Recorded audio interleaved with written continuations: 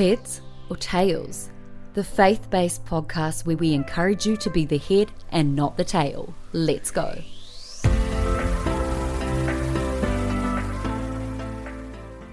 What is up, everyone, and welcome to another episode on the Heads or Tails podcast.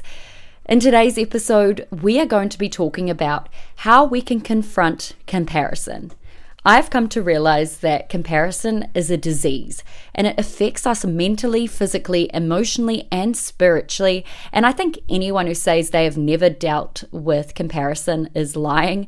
I think it's something we have all experienced in our lives, especially with how the world is going with social media, etc.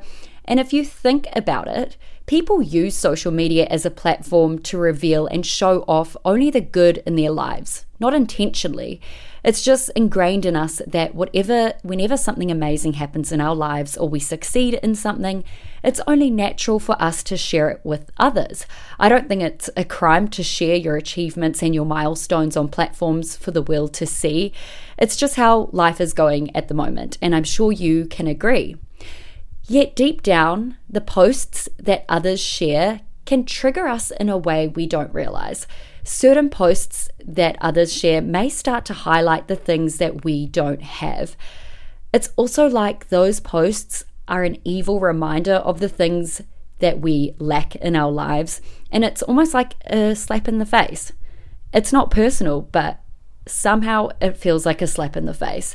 Some people see it as a rat race to buy a house, get engaged, get the best paying job, get married, start a successful business, or be known, etc.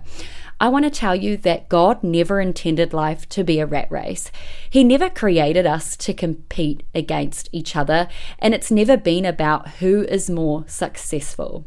The enemy is using the curse of comparison to keep you feeling like you're not good enough and that you're behind and that what you do have is just not enough. All right, so I'm going to list 3 points of what helped me confront and conquer comparison.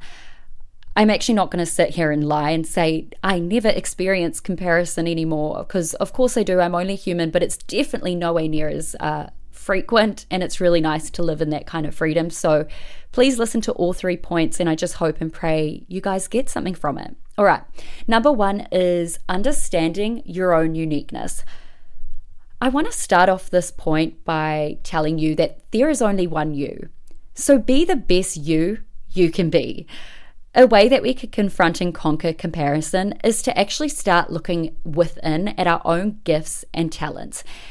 And that knowing you actually have such an incredible uniqueness, maybe you haven't figured out what you're good at or what your gifts may be. And before you try to tell me and disagree with me and say you don't have any, I want to tell you that you absolutely do. And if you are a Christian, it actually says in the Bible, when you accept the Holy Spirit into your life, God gives you spiritual gifts. How cool is that? Why wouldn't you want to gain spiritual, special gifts from our Creator? But if you're not a Christian, you still have amazing gifts and unique talents within you. So this is for both y'all. Okay, so maybe you know full well what they are, what your gifts and talents are, but you kind of see them as insignificant or not really good enough in your eyes, and you feel like it's not really meeting a social standard, and that's what's causing you to compare. Something I found that helped me find confidence in my skills is that I'd start to tell myself that even though at the time I thought they were so insignificant and not good enough, I just decided I was going to place confidence on those skills and talents. It's like, how do I explain this? It's like when you wear something a bit out of your comfort zone, but you decide to wear it with confidence, you actually start to stand out in the best way possible. It's like you're wearing something really weird and quirky, but you just own it and you have confidence and it looks insanely good. Do you guys know what I mean?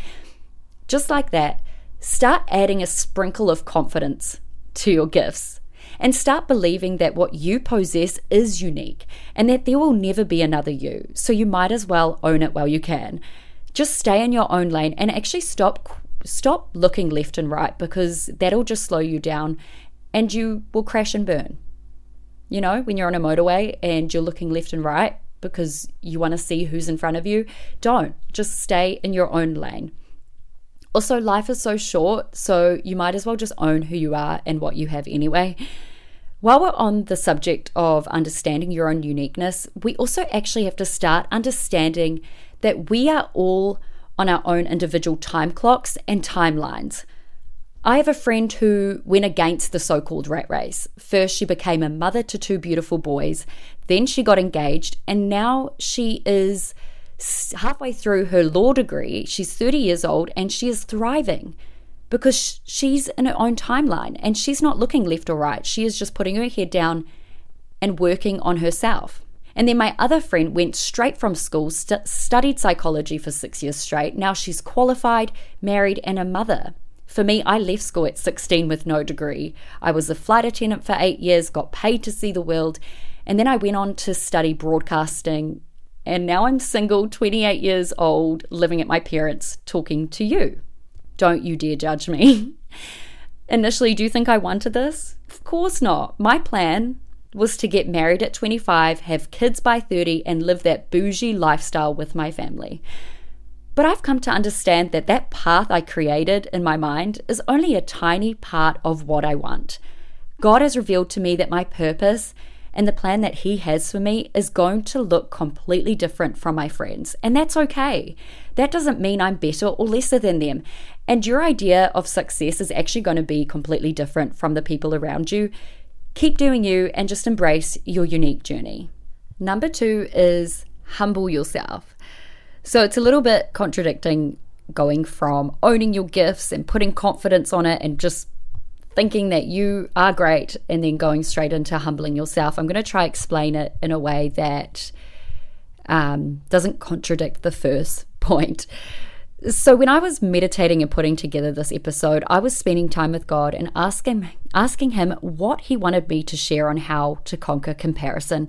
And I came across this verse and it just stood out to me. So it's Luke 14:10. But when you are invited, go and recline in the lowest place, so that when the one who invited you comes in, he'll say to you, friend, move up higher. You will then be honored in the presence of all the other guests. So I believe that a way we can not only confront comparison, but also start to conquer it is to actually start humbling ourselves. Don't take the best seat at the table and don't assume that you deserve that seat over your friend. It's kind of funny because when I think about that, you know, when you go to a cafe and you kind of all rush to the comfortable seat against the wall and it always has cushions and it's like a couch. I'm terrible like that. I always rush to that seat and I just need to work on it because after reading that verse, I was like, flip, I'm so guilty of that. Anyways, that was just a quick thought. So be confident in who you are and in your gifts, but don't fall into the trap and lie that you are better than those around you. Because when you do that, someone may just walk into the room or your life who you're intimidated by or jealous of, and you start to compare yourself because they are messing with your status or title. No, humble yourself instead and be confident knowing you are loved regardless of where you sit or how many likes or followers you get. I'm not going to lie, I was the queen of comparison, and that's why I'm here talking about it today. I saw everyone and everything as a threat to who I was. I was full of pride, full of jealousy, and I think this stemmed from my competitive streak. I wanted to win at everything, and when I didn't, I became so full of hate, anger, and insecurity, and that's exactly where the devil wanted me to be. So how can we overcome and humble ourselves? I don't know if you're going to like this, but we can actually start praying for them and blessing them with the things you want. So I heard this recently, I can't remember who said it, but start to actually pray for those people you're comparing yourself with and start to bless them with everything you want in your life. It's really hard, but trust me, it isn't easy or comfortable. If you don't want to humble yourself, also, God will eventually humble you, and it hurts a lot more when you're forced to be humbled. Trust me, it sucks. I was humbled massively a few years ago, and it hurts. So just start humbling yourself because God will. Okay, number 3, trust God's got you. So this point was definitely the one that helped me conquer comparison, only because when you start to realize and know that no matter what's happening in your life or no matter where you are, God has got you and God will lift you up when the time is right. So I'm really excited about this one. When we compare ourselves with others, we actually start to forget entirely that God has got our backs, and that no matter where we are in life, whether you've just dropped out of school or you're single and you're a mother working full time, or you're in a position where you're really struggling financially, our circumstances and situations don't change the fact that we are in the palm of God's hand. What your neighbor has or owns or what they do for a living doesn't mean that now you have to miss out on all your blessings. Or maybe your friend just got a great promotion in their career. It doesn't mean now you are jobless and homeless. Do you get what I'm saying? So instead of being bitter and jealous, actually start to be happy for that person, because just because they got that amazing paying job doesn't mean now you don't get a great job. What someone else has should never actually define how or where your life has to go.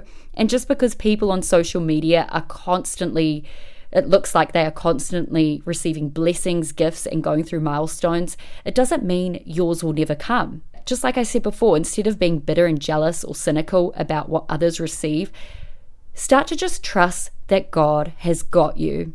A way we can start to overcome comparison is to start trusting that God has a special plan and purpose for our life, and understand that that plan, like I said earlier, is going to look entirely different from the person you're comparing yourself with.